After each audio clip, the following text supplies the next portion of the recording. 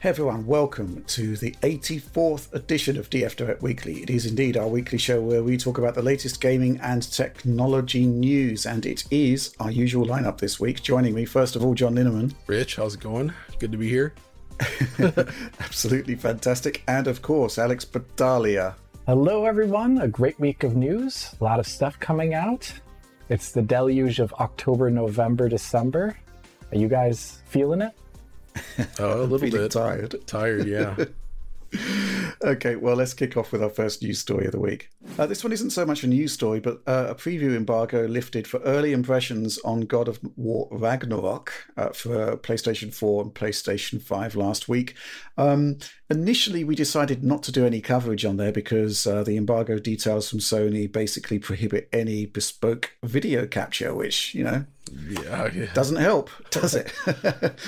So we're going to be going full on with our review stuff that will be dropping very, very soon. But obviously there are some questions that are coming up in light of the impressions pieces that have cropped up elsewhere. And I guess this ties into a supporter question from Tagon86. Does the new God of War feel current gen in any way, or is it clearly in last gen territory with the addition of high frame rates?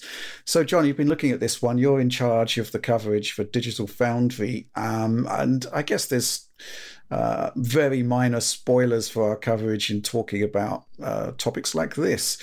I think actually Sony did some interviews, and specifically one with Eurogamer, where they were talking about a continuation of the first game, a refinement of the first game, a continuation of the story, and kind of were implying quite heavily that it is cross-gen in nature and based on PlayStation 4.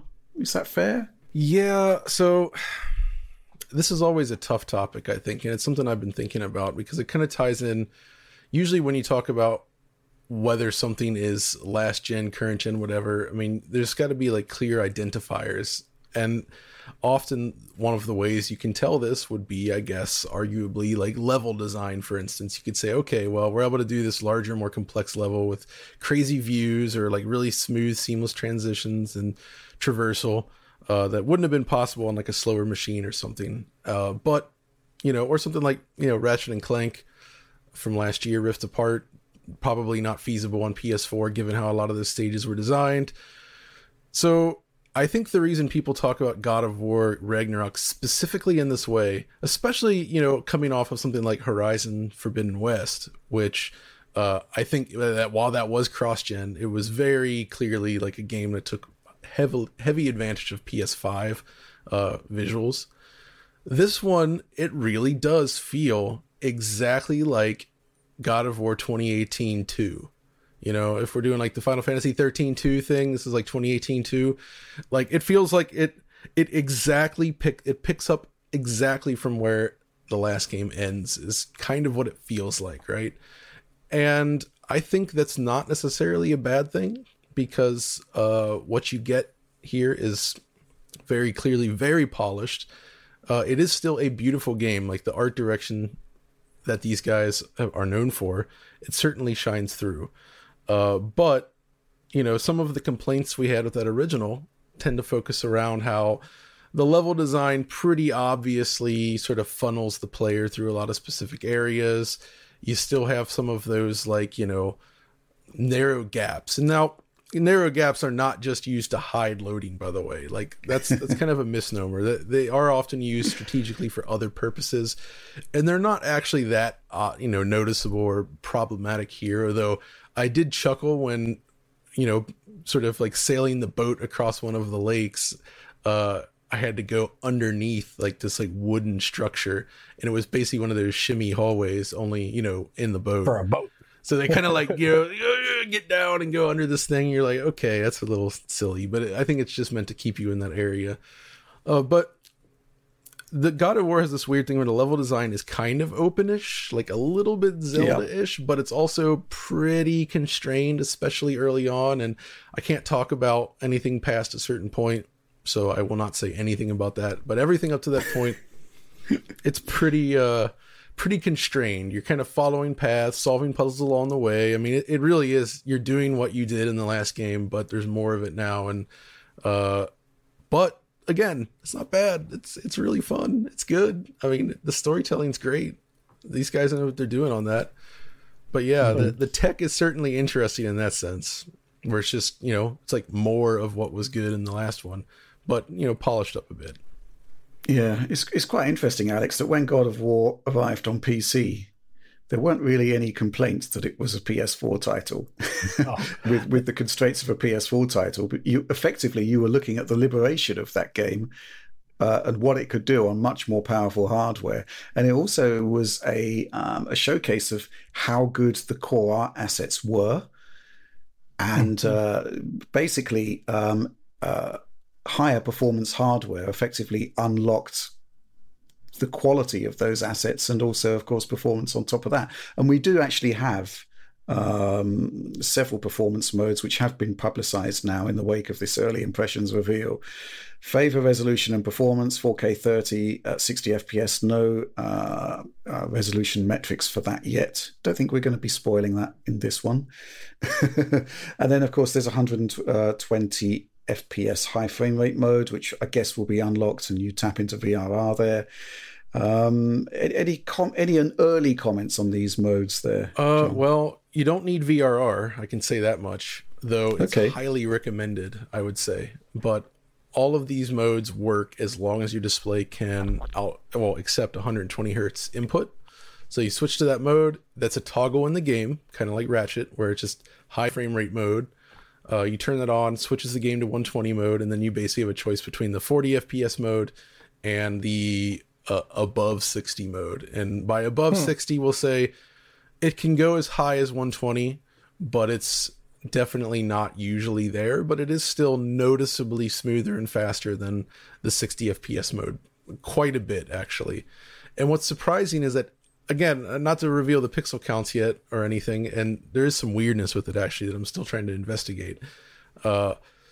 All modes look suitably close to 4K when you're playing. They're not all like native 4K here, mind you, but when you actually see it on your screen, it all has that crispness that's very close to that level. So the image quality is really, really, really good. Mostly, save for a couple weird things. It's generally very, very good in every single mode, including the high frame rate mode. And I think this is also something that you probably wouldn't get if this was a new generation game only, right? As we often see with these games that are cross-gen, you do tend to receive these, superior display mode options because they have more headroom. And they're able to push a few more effects and visual quality and, tweak LODs and all kinds of stuff on the PS5 version over PS4. So, in a way, it almost feels like a proto PC version, obviously with fewer options, but it's like, it feels like going from PS4 to like a PC version, basically, I would say. Alex, was there anything in the PC God of War that you'd like to see move across to PS5 for Ragnarok? I would say the distance of shadows was limited on the PlayStation 4 version. And that was something that was really punched up on on PC version. When you went above the original settings, there was like Ultra and Ultra Plus and stuff like that, if I recall. But other than that, there was this, I don't know, John will have to take a look at it and see if it's there. Maybe it's not there. But they had this really cool additional SSDO setting where it was like, the original like paper for SSDO when it came out had like bounce light as a part of it where it would like color bleed in the ambient occlusion, and it kind of gave off this like little screen space GI kind of look. And that was interesting to see. It helped some scenes in the PC version for sure. And I think when we interviewed them, they mentioned that it was something that they took from internal work from Sony Santa Monica and put in the PC version, which made it sound like something that was from the next Gears of War. So who knows? I mean, I'm not working on this project. John is. John's going to have his hands full with a bunch of stuff. But John, I want to ask you one question. Is this the Doom 2 to Doom? Oh, yeah. That's a good description. It is kind of like that. But with no super shotgun, right? There is a super shotgun. That's great. I wish. No, that would be great. Oh, wait, I can't talk about the super shotgun. It's after chapter 5. Oh, no. Is it the Gears of War 2 to Gears of War 1? Well, the problem with Gears of War 2 is that it's almost too good. There we go. Oh man, no, it's this is if you like God of War, you're probably gonna like this. I'll just say that much. Although go ahead. Can you share your approach to the tech review, because it is in progress now, right?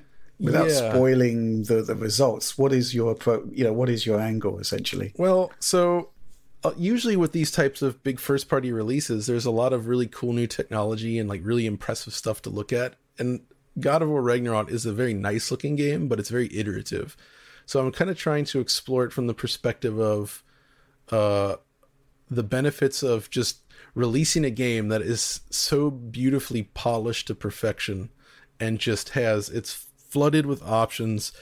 It looks great, even if not pushing boundaries, but it's buttoned up so tightly and nicely in a way that I feel like we don't see that often. Like Horizon, for instance, it was pretty darn buggy during the testing phase, if you remember. Right. There was a lot of problems with it, and it got a lot better. But during that phase, it was had issues, and that's not uncommon. But this one, like even just out of the gate, it's just like, okay, this is pretty much like perfect. Like it just does what they were trying to do, and I think that's important. But I also want to show the all 4 of the graphics modes. Now that's obviously a little difficult with the 120 modes because I can only go up to 1440p capture for 120, so we can't really talk image quality there. So I mean, I can talk about it, but I can't directly show it. But as I showed Alex this morning, there are some really surprising and weird differences between like quality and performance mode, where there are cases where performance mode looks better. Yeah. And it's kind of confusing. So I'm trying to get to the bottom of what's going on there, because you would not expect that, but there's definitely there are sometimes some big advantages for performance mode in terms of image quality. And you'd be like, wait, what? Yeah, that's very funny. Interesting. And the performance modes all deliver, like you'll see the data. I think the most interesting data, I think for people will be the unlocked mode, right? But for the other modes, it's pretty darn predictable in a way that's like, hey, this is very good news for the player. You're not going to be unhappy about that. Mm-hmm. Excellent stuff. I guess we shouldn't talk too much more about this one because the review isn't that far away. Nope. But I'm certainly looking forward to it. And I guess other coverage plans, we've got to take a look at the last gen versions to see how they stack up. Yep. But, based on what you're saying, I'm expecting few surprises there. Have you actually looked at it on PS4 Pro yet? So just before this recording, I actually hooked up the old Pro right now, and it's downloading stuff. So I'm going to find out soon. I'm also downloading the 2018 game again. Because I would like to. There are some interesting things between them, like some of the early areas, for instance, in Ragnarok, are shared with the 2018 game because it's around Kratos' home, right? So it's that same area. So the time of day is different, but I'm trying to see if it's feasible to sort of compare them a little bit. So we'll see if I'm successful with that. Interesting. So I haven't tried yet, but we're gonna see. Okay, so in common with the usual Sony first-party releases, I guess we're going to be doing like a feature review, which you're working on, and then also... and then after that, once the game's out, then we'll have a platform comparison, because I think we're limited. We can only show X amount of footage before launch. Okay, fair enough. Well, that all sounds fair enough, doesn't it? Is what it is. Yeah. Okay. So, yeah, and at least I just got to say, I'm very happy that the embargo restrictions for the review day are extremely loose. Like you can pretty much show it just about anything you want. They're just pretty much like, please don't spoil the story, but otherwise just go nuts. I'm not going to spoil the story, but coming from Bayonetta 3, which had the worst embargoes the worst restrictions I've ever seen in my life. They're so bad. It was such a minefield of nonsense that we opted to do the review on release day because one, I couldn't actually show most of what I wanted to talk about because it was all super restricted, almost in a way that's a little bit suspect because the chapters that you could show are probably the ones that have the least issues. Yeah, that's a good point, John. It's like, so I don't know about that, but Okay. That was very. It's like, don't show that. You can only show these 2 chapters, and you can't show any of these weapons or these enemies doing this specific animation in this specific area, and the camera can only be pointing in this direction at one time. And be sure you don't tilt it a little bit to the left, because you might see this other building. Don't say what the building is. You can acknowledge that the building's there, just don't say the name. And it's like, you're like, oh, okay, yeah. Although, I guess by the time this video goes up, the embargo will be over, right, Rich? It will be for Bayonetta 3. Yeah. I guess so, because the game will be out. Yeah, so I just got one cool thing in there, and I just wanted to mention it. Spoiler alert. Maybe we should have done a review via the medium of interpretive dance. Oh yeah. This is a little spoiler, so just it's zoom ahead. Earlier in the game, there is a scene in Tokyo where you fight. You literally you fight out outside the building where Platinum's office is in Tokyo, or wherever they are actually, and you actually end up fighting on the side of the building, like zero gravity style, and you end up bursting into the window, and you have a huge battle inside their actual office, and it's cool as heck. Like, you're like literally tearing the Platinum Games office to pieces while fighting this huge creature. And it's pretty rad. That's cool. Sorry, I had to get that out because I didn't put that in the video because I really tried not to spoil too much in there, and I just spoiled it. So yeah, but please this continue. is spoiler hour. Sorry, Foundry. I like the game. I do like the game. It's just, man, that's the technology. Okay, well, maybe Oliver should put a Bayonetta spoiler caption in. Yep. Okay, fair enough. Well, what can I say? I'm really looking forward to seeing your review for that coming soon. And yes, platform comparison following directly after that, I guess, once the game is out. But with that, let's move on to our next news story. November the 3rd is when AMD is set to release, or rather, it's hosting a event to unveil RDNA 3. But as you might imagine, the specs are starting to leak out. All looking very, very exciting. Just to give you some idea of what's going on here, AMD are moving to a chiplet design where you'll have a central compute block, which will have all your compute units and whatnot, and then surrounding it are chiplets for like memory controllers and stuff like that. So it's like a modular design, and it's what enabled Ryzen to be the disruptive force that it has been in the CPU area. Alex, what do these specs say to you? I mean, I think the thing I'm taking away from it is that you're looking at a gigantic compute advantage over 6900 XT. But I think what's kind of curious so far is that although we're seeing some leaks to specification, usually these are accompanied by 3D Mark leaks, and all manner of performance leaks. I haven't seen one RDNA 3 performance leak so far. So it's still very much under wraps, I'd say, right? Yeah, it is. It's still a bit of a mystery about where these will line up in regards to the previous generation. You did mention that the total number of stream processors that have been come out with this spec leak here does point to the fact that it'll be, at least on paper, a little bit more than double what the 6900 would be, essentially. The 7900, they're saying 10,752 stream processors. There was 5,120. That's a sizable difference. But the thing is, like always see in the past, the amount of stream processors, the amount of CUs, the amount of SM units doesn't always correlate one-to-one with what you see in terms of performance, because obviously games are not just limited by how much compute there is. There's like front-end differences in a game. There's bandwidth considerations. And then there's, of course, how much of that can actually be utilized based upon the process that's being done. For example, like ray tracing is notorious for making GPUs sweat in a way that doesn't scale very linearly always, depending upon what's being ray traced and all that. So, like, it's really... you get the sense that at least it'll be 2x, and that's like kind of what I'm getting out here, and that'd be great, like on the compute perspective of things. Nothing here about the architectural differences. So there's a certain amount of stream processors, but how many stream processors and how many CUs? Like, are they changing the CU makeup? Maybe that was something that was hinted at earlier. No indication of changes to ray tracing hardware.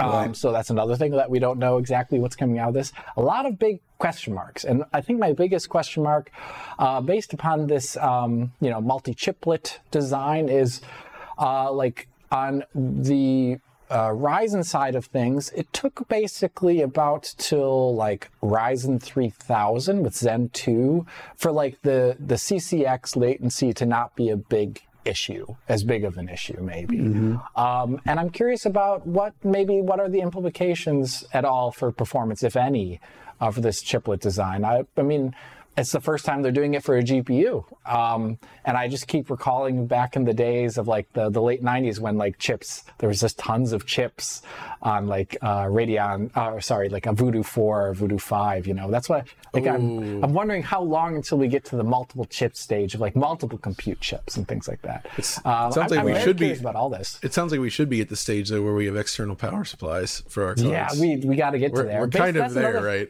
That's another thing about this leak. I mean, the numbers for total board power were kind of right up there a bit, with the NVIDIA kind of stuff that we've seen. So they're going big as well. I hope they have a 5-slot card. Make it happen, guys. I wouldn't put it past the board partners to just have the PC as a GPU, and then there's like a front control panel, which is the motherboard or something. Well, look, I'm just going to put this out there, but some of these 4090s just look ridiculous to the point where I don't want them. I want the Founders Edition card because it actually, that's a beast already, but it's not. It's not going to have me sawing off a piece of my case to fit it in or whatever. Yeah, there's. It doesn't require a stability stick or whatever it is or a spirit level. I can't believe it, but usually, I usually have I do like some of the board partner cards, but with this most recent batch, I'm just like, nah, the Founders Edition is the only one I like. We got to get to a point where we mount the GPU inside the case first and then slot the motherboard into it on top. I feel like that's where we're not? heading. I mean, at this point though, most of the thermals, and it's going to be the same way with this, most of the thermals in the PC are concentrated in a very different way than the ATX designs for motherboards and cases were even made. Exactly. It almost feels like we need soon enough, like an ATX 2 or something like that. BTX. We're moving on. Something needs to happen. I mean, just getting, the PCIe clip on the motherboard is just, it drives me crazy, especially when you're swapping in GPUs left, right, and center. The size of the card, it just makes it impossible to get to the clip if you've got, like I've got here, like a relatively large heatsink for the CPU. It's just impossible to get to. It's really quite challenging. But getting back to the RX 7900 XT, there's still a lot of questions here. I don't think the compute power is in any kind of question here. I think in fact, the only question I've got about the compute power is if the driver is efficient enough to deliver that compute power. I mean, we're already looking at the 4090 being CPU limited at 4K now. If a notional 7900 XT is faster than the 4090, then are you actually going to see that performance through the driver? I mean, AMD's driver is in great shape on DX12 and Vulkan, but is it enough? Right? That's the kind of craziness. That's how far GPU power has outpaced CPU at this point. Crazy stuff. Also, we still don't know anything about the ray tracing hardware, as you said, Alex. I mean, just extra stream processors and extra clock is going to make a big difference there. But, you looked at some of those 6900 XT benches in the 4090 review. I guess the one that really stood out to me was Dying Light, where when the sky wasn't on screen, when the sky wasn't on screen, it was like 25% of the performance of the 4090. So, let's say you double that, you've got half the performance of a 4090. So big challenges there if the architecture is unchanged. And as you say, Alex, we just don't know what's happening on the architecture. I would love to know. I know there's one thing I can always, because it was, it was announced elsewhere, but there's always some stuff going on in the background. There's people changing companies, but I did see some people went to Intel, from NVIDIA to Intel to AMD. And you could probably find this on LinkedIn if you want. But these people were responsible for like ray tracing stuff at both companies. So I'm curious to see what they're going to be doing then. So maybe one thing, I don't want to speculate too hardcore, but maybe this is more iterative on the ray tracing side, but the next architecture is like RDNA 4 or whatever they may call it. Maybe that's the one where they change things up big time with regards to ray tracing. But that is just my speculation. I don't know anything. I want to know more. November 3rd is coming soon. I can't wait to find out. Mm-hmm. Absolutely. Hopefully we'll be doing, well, I suspect we'll be doing full reviews on the cards as and when, and I can't wait to go hands-on with it, just to see what they've delivered. Because if we look at the leap between RDNA 1 and RDNA 2, there were big strides there. Mm-hmm. And I'm just really fascinated to see where they've decided to sink their resources. And the whole chiplet thing, I mean, is it going to deliver a win in terms of pricing? Potentially so. But does it also introduce performance challenges, as was the case on early iterations of Ryzen? I mean, this is a first attempt, right, at doing this on a GPU. So many questions, and I can't wait to get answers. But with that, I guess we should move on to the next news story. Interesting interview that Phil Spencer has given, where he's hinting that we may well be seeing price rises on Xbox consoles, potentially Game Pass, possibly. He's not being specific here, but obviously he's setting expectations, right, John? Yeah, and I'm not surprised at all. Like, they've done a great job so far sort of maintaining their current pricing. But it just feels like we're in an environment now where just cost of development is becoming so high. The cost of goods and supplies and parts, everything is through the roof. Transportation costs, just moving consoles around, all this kind of stuff, that's high as well. There's so much happening in that space that it just seems really difficult, even with all that money, to justify keeping the prices where they've been. Considering that, even for Microsoft, which has, bundles of cash, I mean, they still want to make money, right? They've been able to sort of stave this off so far, but based on prior comments, I'd imagine the actual console prices probably will not change. But I could see game prices and or Game Pass. Game Pass both of those going up after a while, Pass, Yeah, I agree with you, John. Like, I feel like I would be a little surprised if it was the consoles as well, too. Yeah, I don't think so. They're not gonna do that. And I think Game Pass is where they're going to start. I think that was also mentioned as part of these interviews. There's something like 15% of gaming revenue is Game Pass or something like that. I think that was the number thrown around. I think it was lower than that. Was it? Okay, don't want to be wrong. I'd have to look into the... It was a certain percentage. Let's just say that amount. And I think that's where they could actually save face very easily and increase the price there. Because if you are someone who's just kind of very floating through the gaming space, not caring about ownership as much, then it is a great way to get tons of games. And I think it being a little bit more expensive is not all of a sudden making it not worth it or something like that. I think a lot of people think Games Pass is worth it. Yes, it's the Alex Battaglia logic here. It's Games Pass because you get more than one game. You get more than one game. Darn. It's like Netflix. It's not Netflix. We've said this in the past. That's fun. I think all options are on the table. I wouldn't be surprised to see prices go up on the consoles, to be honest, because okay, you're right. Because Sony has done it. B, I would suspect the bill of materials of building an Xbox Series X is higher than a PlayStation 5. Mm-hmm. That I agree with. Yeah. And there's rampant inflation across the board, and we've seen that the cost reducing a console just isn't really viable these days. We should be looking, at this point in the console cycle, we should be looking forward to slim consoles and price reductions, but just as Microsoft predicted 2 years ago, it seems unlikely to happen. And even at that point, they couldn't have predicted the economic storm that we're looking at now. Mm-mm. So I think all options are on the table. I do think probably the subscription prices and maybe the game prices will go up. Yeah. Josh, though, Phil, he is the master of these interviews. I gotta say, you just read his language, and I'm just like, this is so good. Like, I can definitely say we have no plans today to raise the price of our consoles. We think in a time where our customers are more economically challenged and uncertain than ever, we don't think it's the right move for us at this point to be raising prices of our console. Like, he says a strong statement while leaving the door open just in case. And all the statements are like this, and it's honestly, it's amazing. Like, you read this, and you're like, man, he's really good at this.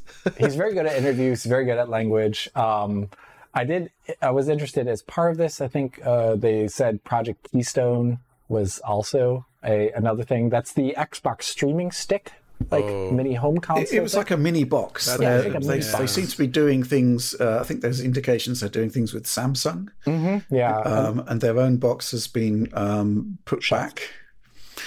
Yeah, I think we need to see another iteration in technology for xCloud before, I'd like to see 4K. I'd like to see improved image quality. It's not quite there at the moment, but, in the future, perhaps. I just used the power of Google, Alex, to look up the proportion of revenue that is Games Pass. And according to Engadget here, Microsoft's Games Pass service is profitable and accounts for about 15%. I was right. 1.5, not 50. Yes, I said 1.5 originally. By the way. I just have probably very bad pronunciation of the word 1.5 for some reason. Getting back into the topic, though, I think if they do raise the price of the console, though, it will probably happen after far away into the new year, like already around like springtime, I'd imagine. Yeah. To do it, because like get enough distance between now and when everyone's glutted on games already, because consumer spending goes up in December or so. So that's when I imagine they I feel like a good date to raise the price is April 15th. I don't know why. It just seems like a good point. It's like, it's in between things happening. It's like spring is kind of underway. People are going outside. Nobody's thinking about consoles. E3 is still not here. It's just like, bam, there you go, $50. April 15th. That sounds familiar to me. I don't know why. Is there any particular reason for that date, John? It just feels right. I feel it in my bones. Like April 15th, it's price increase day. Right. Okay. Is that like Judgment Day in Terminator 2? A little bit. Yeah. That's August 29th. Yes, exactly. Just to. I think this is all indicative of the fact that inflation is happening, and it is hugely damaging across the board. So I wouldn't be surprised to see price increases. I think Microsoft can afford to be a bit more restrained in raising prices simply because of their financial status, and also the fact that they're not the market leader. So, they have to be more aggressive, more competitive than the competition. But I'll be really interested to see where they go with the pricing, and also whether we're going to be seeing iterations of the console boxes anytime soon. Because, we should be expecting them like next year, really. I don't know. Maybe. I also think there's also big questions at the moment, quite a lot of controversy about Series S. There's been comments on Twitter about how developers are being held back by it. And then there's the opposite case where we're hearing that it is actually opening the door to new players joining the Xbox ecosystem. And especially if prices are going to get higher, it's actually a really good idea to have a entry-level box.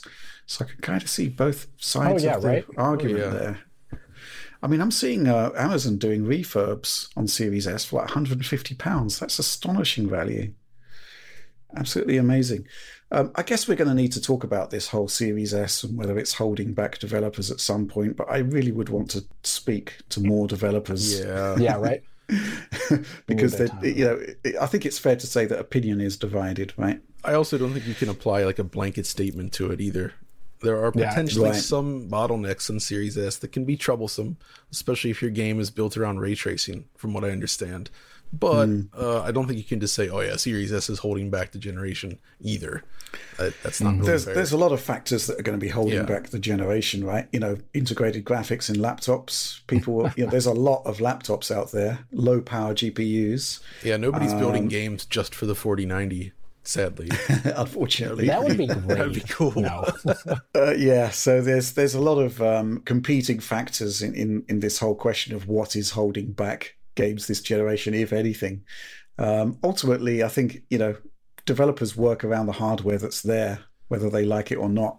I think it's the way it is, right? The big thing we're waiting for is to see how the first big Unreal Engine 5 titles perform across the board. Yeah, that's going to answer that. Yeah, we're still waiting. There's a lot of questions there regarding overall performance targets across consoles in general, like how far they can push Lumen and Nanite on these machines. Is it going to be possible to actually fully go all in on this technology, build the whole game around that, and get it to run on all these platforms? What does it mean for PC gamers? Not, the PC specs, the average PC specs, are they going to be up to this? I'm not so sure. There's so many questions that we won't know until big UE5 stuff ships, and hopefully Still soon waiting. enough. Mm-hmm. Okay, fair enough. Let's move on to the next news topic. And we're going to be sticking with UE5 because it's been announced this week CD Projekt Red are looking to remake the original Witcher game. And guess what? The engine of choice is Unreal Engine 5. Alex, talk us through this. What do you think about it? Do you think this game needs to be remade? I mean, it's pretty ancient, right? Need is a word. I don't know if it needs to be remade, but it is actually, it's a really cool game in the aspect of it is before open worlds madness hit, and so it is very focused. It tells a very localized story about just like Witcher hunting animals or whatever magical creatures. It's very local. It is very much so in the spirit of how like small scale some of the things that are happening in the books. It's kind of like the second chapter of Witcher 2 almost of a game. The thing is that's interesting. I'm curious if they're going to maintain that original like size of scope of game. Like, is it really going to be like smaller scale, investigative, all these things? I don't know. Maybe they won't do that. Maybe they'll expand it a lot. Hard to know, but that'd be an interesting point there. But the other thing that it really needs, probably why it does need a remake, is because if you go back and play it now, it has some like archaic and strange design decisions, probably due to the technology that it was on, which is that BioWare engine, Aurora or whatever it was called.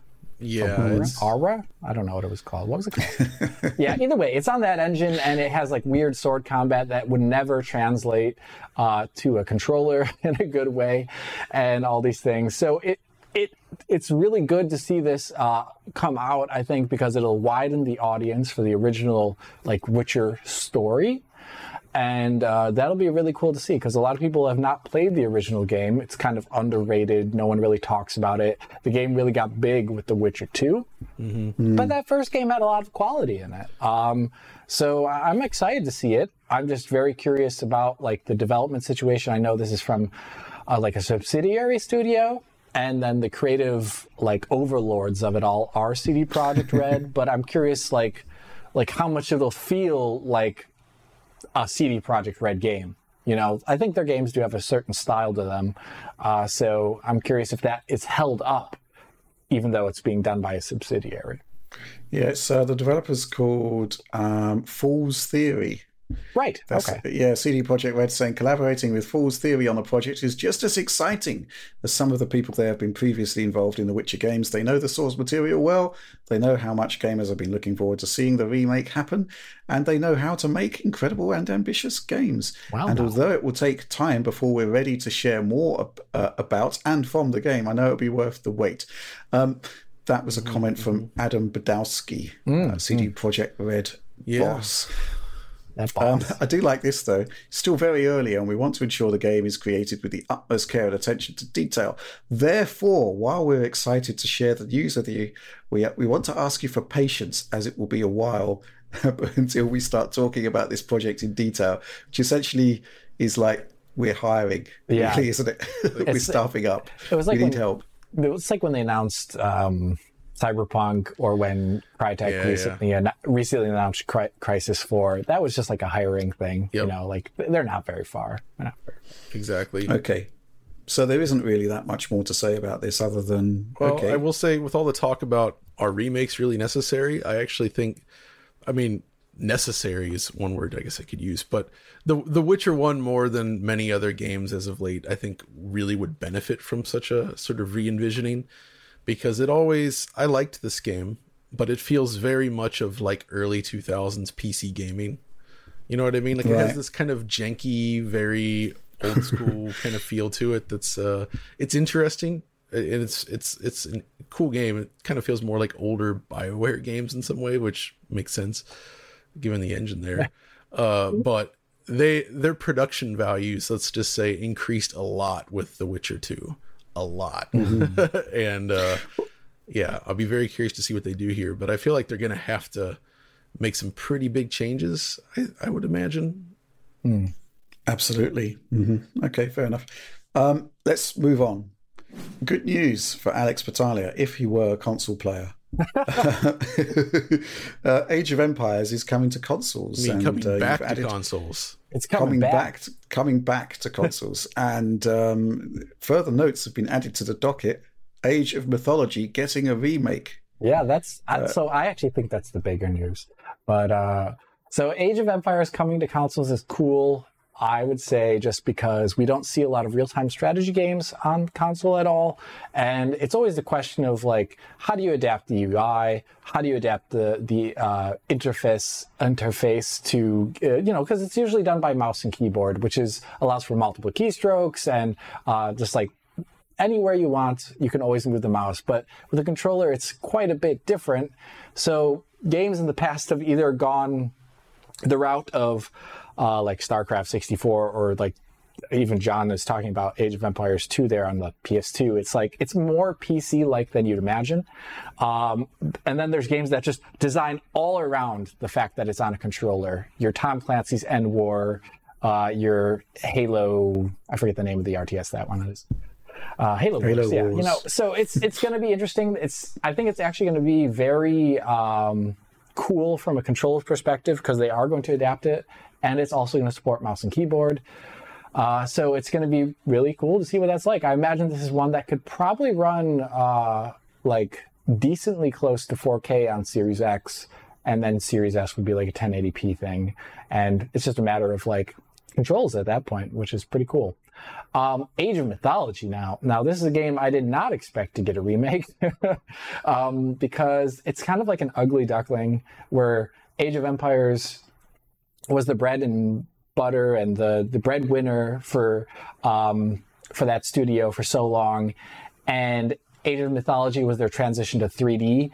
And it's a game that, as a result of its translation to 3D and the fact that it came out in between like the very lengthy development of Age of Empires 3, it's got like a lot of kind of weird design ideas and like wonky balance. And it's also like early 3D. It's early RTS 3D, which is, I think they did a really good job with it. Its color schemes are amazing, but it's also like very of the era, and nowadays when you play it, you wish it'd be a little bit different looking for sure. So this getting remade, I hope that it just expands on it and also kind of fixes the balance, which is something that we've seen for Age of Empires 2 HD, for example, where they like totally changed the game's balance. They changed a ton of stuff as well as made the game work well in the HD era. So that's what I imagined there, and I think it's going to be really awesome. Okay. Also really interesting to see this convergence between consoles and PC, which is good. It kind of, going back to the Games Pass stuff we were talking about earlier, Phil was talking about how the growth there is now stratospherically higher on the PC side because there's a finite level of consoles out there. And obviously PC is more fertile ground. And I'm really, struggling to hold back on complaining about the Windows Store again and how bad it is. Yeah, oh god. So this console version of Age of Empires, by the way, they're both going to have crossplay, but it wasn't announced whether they're going to have crossplay with Steam. That's another thing. Right. So maybe it'll just be like crossplay with the 10 or 20 users that play this game on the Windows Store version, Microsoft Store version, whatever. Yeah, I think this is totally tangential, but like Rich said, they really got to improve the store or transition it all to the Xbox app and make sure the Xbox app is up to snuff for purchases and things like that. Good stuff. Let's move on to our final news story of the week. It has been suggested, as I've mentioned in the past, that I include some content in DF Direct Weekly in order to elicit a certain response for particular staff members. And I can see smoke coming out of John's ears. The Modern Warfare 2 PlayStation 5 Blu-ray disc, physical media, apparently has just 70 megabytes of data on it, which is effectively a launcher to download the content from the internet. It does suck, doesn't it, John? Yeah, it does suck. I mean, I just don't know what to say about that. Like, I know why they put these, they still put them on shelves because there are still people that buy games in retail, but if you just put the campaign on there or something, I'm sure that they were probably pushing their schedule tight and didn't, but still, like, I feel like at least something should have been there. At least the offline campaign, let that be on the disc. All the multiplayer stuff, who cares? Make it fully downloadable. Doesn't matter. It needs to be online anyway. But this is just kind of insulting to me at that point where you do it. And it kind of makes me just think, well, I don't really want to spend money on that game.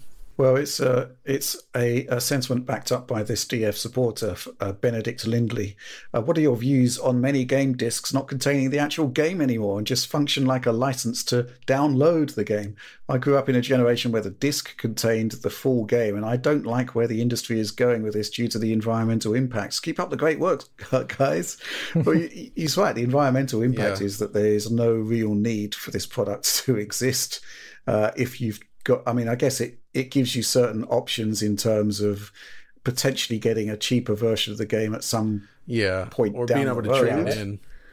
Being able to trade it in, but the concept of, I don't know how large the PS5 discs are, 100 gigs? 100 gigs max, I think. 100 gigs and 70 megabytes is kind of mind-bending, really. And it was always, the PlayStation was kind of viewed as the last refuge. But to be fair, like this, both Switch and PlayStation, this is not very common, thankfully, but it does still happen, and it does seem to happen a lot with Activision games for some reason. They're really bad about this, Activision, which kind of sucks. But at least I haven't seen the package if it actually says you must have an internet connection to play this game. I assume it does, because on Switch, in those cases where they just include either a download code or require you to download most of the game, they have a big banner to say that on the packaging. So don't buy this if you don't have an internet connection. I assume that's the case here. But again, thankfully, this isn't actually that common, right? It just happens to be a big game where this happens. So yeah, it's still a bummer, though. And it does kind of feel like they're just making e-waste with this, because there's no game there. It's so wasteful. It's just a key. 70 megabytes. Like they could have shipped it. Like I made a joke on twitter.com about they could have shipped it on a zip disk. But that would just be as wasteful plastic here anyways. Like they had to spend the time to press and burn all these discs, print a logo on the disc as well, send and ship these packages, when literally you could just walk into a store and ask the teller, I want to buy Modern Warfare, and they would print you a receipt. That's all they could have done, They didn't have to make all this e-waste to do it. I kind of feel like if they want to take if they want to take that all the way, they should have a special edition that comes with the game on a zip disk, an actual zip drive reproduction, a zip drive for USB. All it is for USB. But FireWire, John. It's FireWire. They got to work on a modern system. But then it's still just that 70 megs, and you have to download the rest. But you have to go through that whole process of setting up the zip drive on your console. There we go. Special edition ideas right there. I would love that. Why are we talking about zip drives? They're the future, Rich. I don't know what you're talking about. What about the Jazz drive? That's another one. 250 megabytes, if I recall. Yeah, that's like Honor. It's like, was it 250 or like 1 gig? I can't remember, but it was. I think you're right. I think it was 250, but I can't recall. Yeah. But maybe they should just go the full hog and just ship it on multiple floppies. Oh yeah, there we go. Yeah. Yeah, it's just kind of nuts. And I think the other crazy thing is that there are these kind of deluxe editions, that give you all manner of bump and extras and whatnot, but you're not getting the game. Oh yeah, I hate that. On the disc. They started to do this because of, I guess, we don't want to leave the digital owners out, so they make special editions that have everything but the game, and I'm just like, come on. What on earth? Crazy stuff. Absolutely crazy stuff. Let's move on at this point to supporter Q&A. This is the part of the show where every week we canvass our supporters on our Patreon, ask them for their questions. Various queries emerge, some serious, some not so serious. Most of them are highly entertaining, and we choose the best of them to answer here. And we're going to go to a question, first of all, from Nolasco. Evening, my DF compadres. Seeing as the new norm will probably be 30 FPS on future games on the new generations of consoles, do you think the developers want to show so much fidelity as they can muster from the hardware on day one, and maybe later try and implement a 60 FPS patch down the road? Thank you for your awesomeness and hard work every day. I'd say the answer to that is kind of no, really. Unless new consoles, unless new consoles. John, why don't you tackle this one? I think here's the point, right? I do think that as we move away from cross-gen, and maybe I should do a full video on this to explain my thinking. As we move away from cross-gen, developers have to specifically target 60 frames per second or 120 frames per second in the whole authorship process of the game. Whereas in the cross-gen era, they're essentially developing a game that has to work on the base PlayStation 4, if we boil it down to essentials. Therefore, they can scale up really, really easily, and it's not a major design point. As the process moves to target these machines specifically, then 60 frames per second becomes a primary design target across all disciplines in the development process, right? That's pretty much what I was thinking here. It's like 60 frames per second then needs to become a design choice, as it is for pretty much any game that runs at a higher frame rate. Whereas, like you said, with cross-gen stuff, they can just kind of push it up, whatever, and it doesn't need to be a focus of the development. But going forward, I think, we're going to get back to probably a similar place we were last gen. You're going to have studios like id Software that are very specifically making 60 FPS or higher games. That is their target, and everything is built with that in mind. Then you're going to have the games that are just aiming for high-end visuals, and, 30 becomes sort of like their main objective. And they might try to do performance modes still, but they either won't or they will, and it'll be kind of unstable and not great depending on how they use their resources. Or 40 FPS or 40 like Rich's good article says. Yeah. So I don't think 60 is going to just disappear again or anything. I think we're still going to see plenty of games that push for higher frame rates, but I think we're going to see more of the bigger AAA stuff start to fall back down to 30, unless you're like Call of Duty or whatever, where I think they're the big question mark, I think, from my perspective, is Unreal Engine 5. That's the big unknown at the moment. And we'll move swiftly on to the next question from Concrete Llama, who has a question based on the same area. So there are finally signs that we're heading out of the cross-gen period. Yay. Yay? Controversial opinion, but I think I'm going to miss it. While it may have limited the full potential of some games, it pretty much guaranteed all new games had at least a 60 FPS mode, and I've become pretty accustomed to that now. Am I the only person that feels this way? I don't think you are, based on the 200 odd comments on the Eurogamer article that I posted the other day. But Alex, what do you make of this? I really see the benefit of all that, and I honestly agree with it a bit too. I really wish console games did target 60 in like a perfect world, just because of the input response and the visual look of 60 FPS, the animation flow.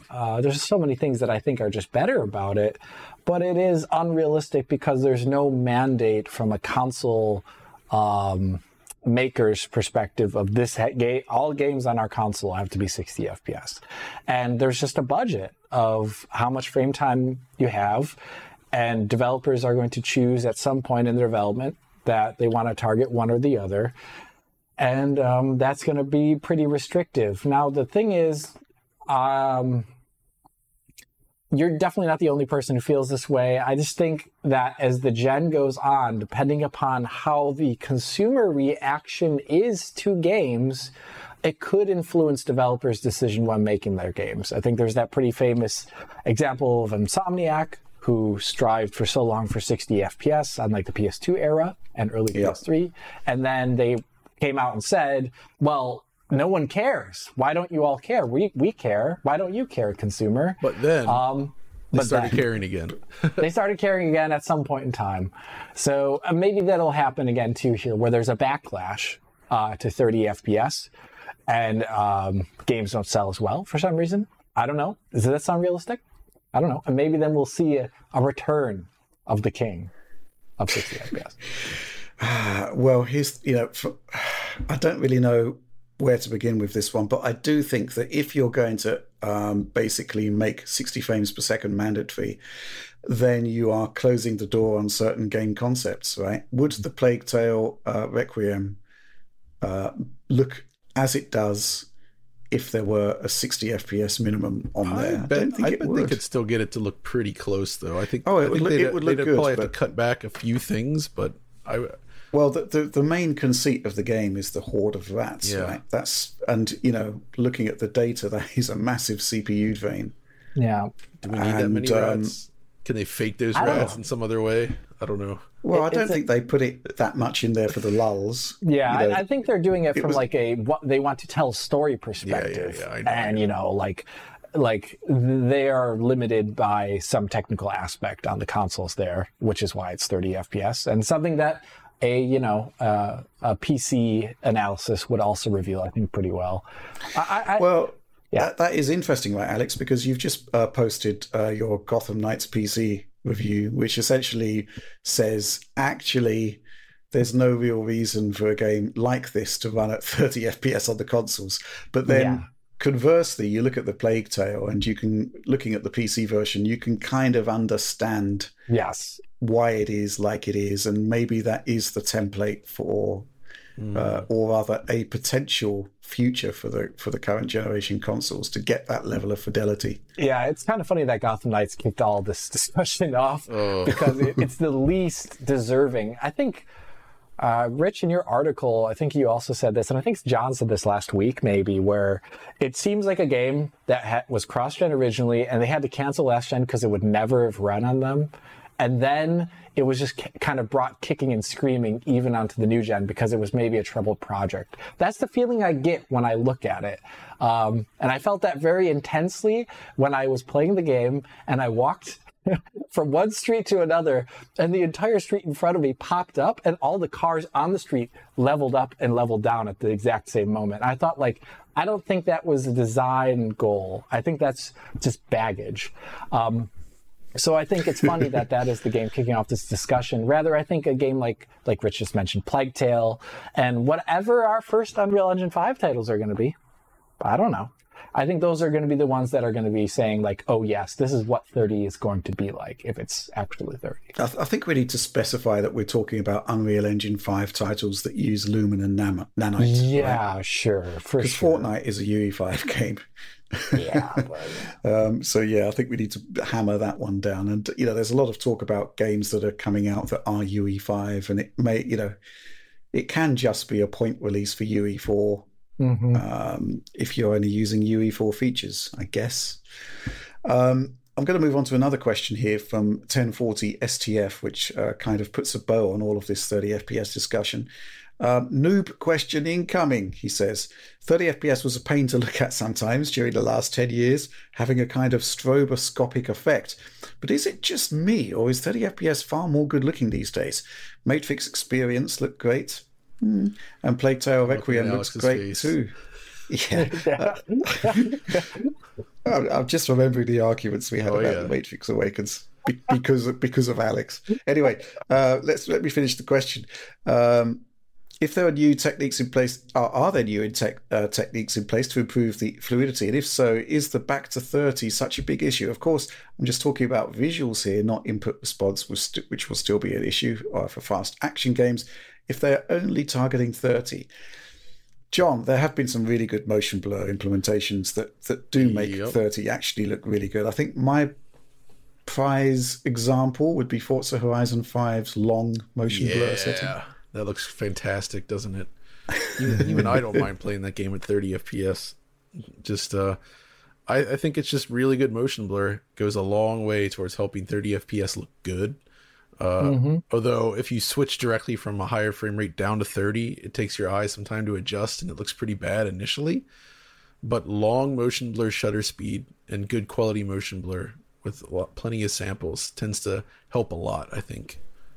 That's kind of the main thing. But it is funny that he mentions Matrix, given it's true though, it does not hold 30 FPS, nor is the frame pacing perfectly correct. It was just very impressive looking at the time, but I mean, it still is, but yeah. Yeah, maybe that's the motion blur shutter speed there that he's talking about. Another thing that I want to just put a point down here as well too is I think animations gotten way better in the last 10 years for the most part in most games.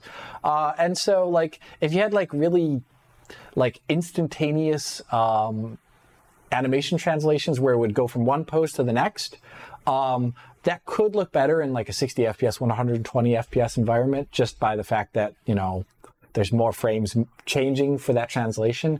But nowadays, like with something like The Last of Us Part 1 and Part 2, where they had like a really great focus on animation translations and transitions, that things are going to look a lot better even at 30 FPS, just because the animations aren't so busted. You know, for a long time, games had really bad animations. Like a lot of them. It's hard. A lot, yeah. Like I would say, like 75% of games, 3D games, had not great animations. There was a time when I used to call them PC animations because in reality, it was more common in Western developed PC games. It was just Western where games, like maybe, Japanese era, like PS2 era kind of games were typically more focused on higher quality animation. I feel at that time, early 2000s, but obviously you know, things have changed. Fair enough. I'm just trying to think if there's anything else to say about this. Honestly, the more I think about it, and I think we talked about it last week, I think the CPU is the key issue facing this whole 30 FPS situation. Not so much because of Gotham Knights, which has profound CPU issues, but more that the GPU is more easily scalable. Graphics are more easily scalable than simulation. Mm-hmm. And if you've got, you know, a massive simulation on the CPU, like, you know, Plague Tale Rats, then how do you scale that? Fewer rats, then, you know, you're going to be messing about with one of the foundational aspects of that particular game's design, right? I think there's going to come a point where maybe people will be having to consider PC to maintain 60 and higher frame rates, right? Because the CPUs that we're seeing now from Intel, from AMD, are just miles ahead of Zen 2. You know, it just frees you up to have those higher frame rates as well. Yeah. But yeah, I guess that's all we've got to say about that one. Next question from Chili Con Carne. This may well be his third question. I think it is. In subsequent directs. Yeah. Hi, DF crew. Indie developers have resurrected quote-unquote boomer shooters. It's the first time I've heard that en masse in recent years. Really? And I say it like every 6 directs, probably. Well, maybe I just leave a sheltered existence. Anyway, let me start again. Indie developers have resurrected quote-unquote boomer shooters en masse in recent years and greatly re-expanded the city builder market. Which other more retro-leaning genres and games that right now are largely abandoned do you think might see a revival? And are there any personal older favourites that you'd like to see spiritual successors to? John? Two that come to mind of genres, I would like to see extreme sports and space simulators return and with more regularity. You know, I'm talking stuff like I love SSX. You know, right. Tony Hawk's Pro Skater kind of came back with 1 and 2 remake, and then that studio disappeared, messed up, and so I love those types of games. I want to see more. And then space sims, like single player driven space simulators, like Descent Free Space, Classic Wing Commander, X-Wing TIE Fighter, that stuff. You know, Star Citizen's single player campaign, taking its time. I have certainly been interested in it. I hope we see it someday. But I would like to see others. So who knows? We'll see. Alex, you have a rich and storied history in PC gaming. Thoughts? Yeah, well, I would really like for classic Command and Conquer style RTS games to come back. yeah. I think the rise of the MOBA and the rise of, just got MOBAs, like, destroyed the RTS market. I would also, as a result of that, like subgenres of RTS. I would like also to see something a little bit more Warcraft 3 style come out, where it's like about like individual units and abilities of units too. RTS in general does see releases, and has over the last decade seen a number of large releases, but it's still not the market it was in the 90s where there were tons of them. I guess the next other thing that I would be kind of more interested in would be like Myst-likes. I think those games are kind of cool. They definitely require a certain amount of like patience and time, but I think with like modern rendering techniques and just like the proliferation of like assets out there, that maybe you could make a Myst-like game even on the cheap, to a certain degree, and just something with a really good story. I would really like that. Oh, okay. Well, there's actually a new one coming from Cyan. I think it's Firmament. Is it's called? Reveal. Yeah, that's cool. So they have a whole new adventure coming up. I think it's in VR as well. It's coming out. Well, that's a good place to put them. Q1 2023, I believe. So that's awesome. I am actually very excited for that because it looks beautiful. And it has a lot of that sort of like that stuff I love about Myst, where it combines sort of natural sort of formations, like rock formations, with like all sorts of like old ancient machinery, just kind of jutting out, big pieces of metal just like jammed in there, creating weird structures. Like that. Stuff's great. I love it. Let's move on to the next question. It's actually two questions, and I think we've kind of answered them before, but they keep coming up. So we're going to keep answering them. Question from Flo G. Could DLSS 3 play a role in the success of the Nintendo Switch? And if so, to what extent? And question from the interestingly named Gore Guts with a Z. Do you think DLSS 3 on the next Nintendo Switch is enough for it to get to 4K 60? Alex, why don't you take this one? I'm pretty sure Gorguts is the name of a Warhammer 40k orc, as well as a doom metal band, if I recall. So Gorguts, what a great name. Wow. It could have been Gorguts 69. Gorguts 69. I would say, in regards to the Switch, I think it's not going to be based upon the most recent architecture. That is Ada Lovelace, so I don't know if it actually plays any role at all. I've speculated in the past, just like throwing it out there, like, oh, it's a separate part of the chip. Maybe they could put the optical flow processor as well in there and have it in the Switch as well too. But it's, it's like questionable how useful it is. I imagine the Switch 2 would target 60 FPS.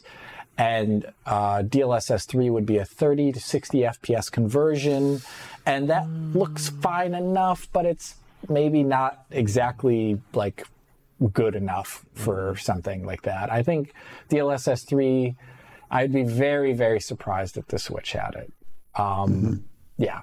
And I think the latency implications of a base 30 FPS based on the current implementation with VSync, yeah, like it could be okay without VSync maybe, but you want to have syncing, and I don't think Nintendo's going to go for VRR or at all. I mean, maybe that doesn't seem very Nintendo. It's not impossible, but probably not. Well, that'd be impressive, but I don't know. It doesn't feel like a Nintendo thing. Based on our guesses, we'd have to say that the latest chips that it could be based on is Ampere, right? Like it's not going to. Yeah. No way it's going to be Ada Lovelace. That'd be very, very so. I do think we'll see DLSS on Switch, but not DLSS 3. Yeah, right. And would it be enough to get 4K 60? No. No. Probably not. I don't know. I mean, this is it's a mobile chipset with a giant screen attached to it. Like there are limitations. We haven't seen the new unit or what it is, but we can kind of guess, right? Like the interesting thing is that DLSS 3 does actually reduce power draw. Because like you're not using all of the chip to get the frame rate you want, but I think the more interesting question for DLSS 3 is its a deployment on laptops, Yes. PC gaming laptops, because a lot of those machines ship with high refresh rate 1440p screens. It's hard to hit that. 144 hertz. So, if your base frame rate is 72 FPS and you're up to 144 on your laptop screen, then that's actually really quite impressive and a really good fit. I think part of the thing we've had so far is part of the issues we've had with DLSS 3 so far is that fundamentally the 4090 doesn't really need it because it's so powerful in its own right. So yeah, I'm really interested to see how DLSS 3 will scale down to less capable GPUs. We might get some hint of that with the 1480, which is still really, really fast. But potentially enough where basically all of your gameplay would fit within a 4K 120 window. So yeah, that could work out quite interesting. But next gen Switch, I just think please manage expectations always. Nintendo aren't interested in all out performance. They aren't really interested in cutting edge technologies. They're interested in enabling the experiences that they want to produce. And that isn't entirely reliant on performance. And I think they're much more interested in great battery life, to be honest, which automatically limits your clocks and stuff like that. So, yeah, I guess that's all we got to say on that one. Final question from Jack Allard. Hello, DF crew. Love the show as always, but I have to say I was particularly bedazzled by the fetching quote-unquote bespoke T-shirt Rich was wearing last week. Where can I get one for myself? Perhaps alongside a hashtag stutter struggle vest by Alex. Any recommendations from John? Thanks all. John, what kind of bespoke I don't know, John-specific merch would you like something to see? CRT related, maybe? I don't know. Yeah, this would look better on a CRT. Oh, that's yeah, all there I you have go. to say. There This you go. would look better on a CRT. Yes, exactly. Alex, how do you feel about a stutter struggle vest? There's irony. I mean, ironic shirts were in at some point in time, but like usually you don't want something that's bad on your shirt, right? Like you want something good, something you like. Stutter struggle's bad. Yeah. I wish it didn't exist. Well, I was considering in the wake of your damning Gotham Knights videos that we actually need to move on to hashtag stutter surrender. Yeah, we just give it because I was shocked to see that at one point you reached 0 FPS. Believe me, I was shocked when that happened. That's I actually amazing. didn't burst out laughing. I did check to see if the capture was broken because I wasn't certain, like if there was something like the HDMI signal dropped out. But no, and I knew it didn't drop out because when the FPS reached 0, the game's physics engine obviously got so messed up that the motorcycle stopped moving on the next frame after the frame drop. If you watch the footage, it goes off the ramp, then it hits 0 FPS, and the motorcycle just drops like a stone. So good. Man, I mean, I did some testing with the 12900K and 4090 and was, I think there's a couple of clips in your video of my tests. But yours on the Ryzen, holy crap. Yes. I was about to actually launch an expletive there, but that was, I was going to say special, but that implies something good. Yeah. So, yeah, that's one thing, just tangential. Like, I haven't talked about it yet, but like the length of a stutter does scale with like the frequency of your processor. So the more the faster your processor is, the smaller a stutter will be, but it'll still usually be within the realm of like 100 to 200 milliseconds. So it's still really bad, even on a big thing. So yeah, I mean, we should be talking about frame times, but the 4090 with a 12900K and really fast memory still can't do a locked 60 frames per second. I think the minimum I saw was like 35 or something. Yeah, it's awful. Definitely in the 40s, but yeah, that was quite remarkable. I just had to vent there because it's the struggle continues, right, Alex? It's unending. The struggle never ends. But that's it. That's all the questions we have time for this week. And if you enjoyed the content, please do like, subscribe, share, ring the bell for those, as usual, notionally instant notifications. no promises there. The DF supporter program, so much going on there, tons of early access, tons of bonus material. Last week John came up with the idea of putting up Alex's first version of his Uncharted PC review, and we did actually do that. We actually did manage to find a good copy of it, hidden away, tucked away on the Eurogamer server, so we could share that with supporters. And so there's always a lot going on there. And if it hasn't dropped already, the Final Fantasy 13 retro episode for retro supporters is imminent. And I watched it through yesterday, and it's awesome. So yes, do consider the DF supporter program. But that's all from us for this week, and we'll see you next week.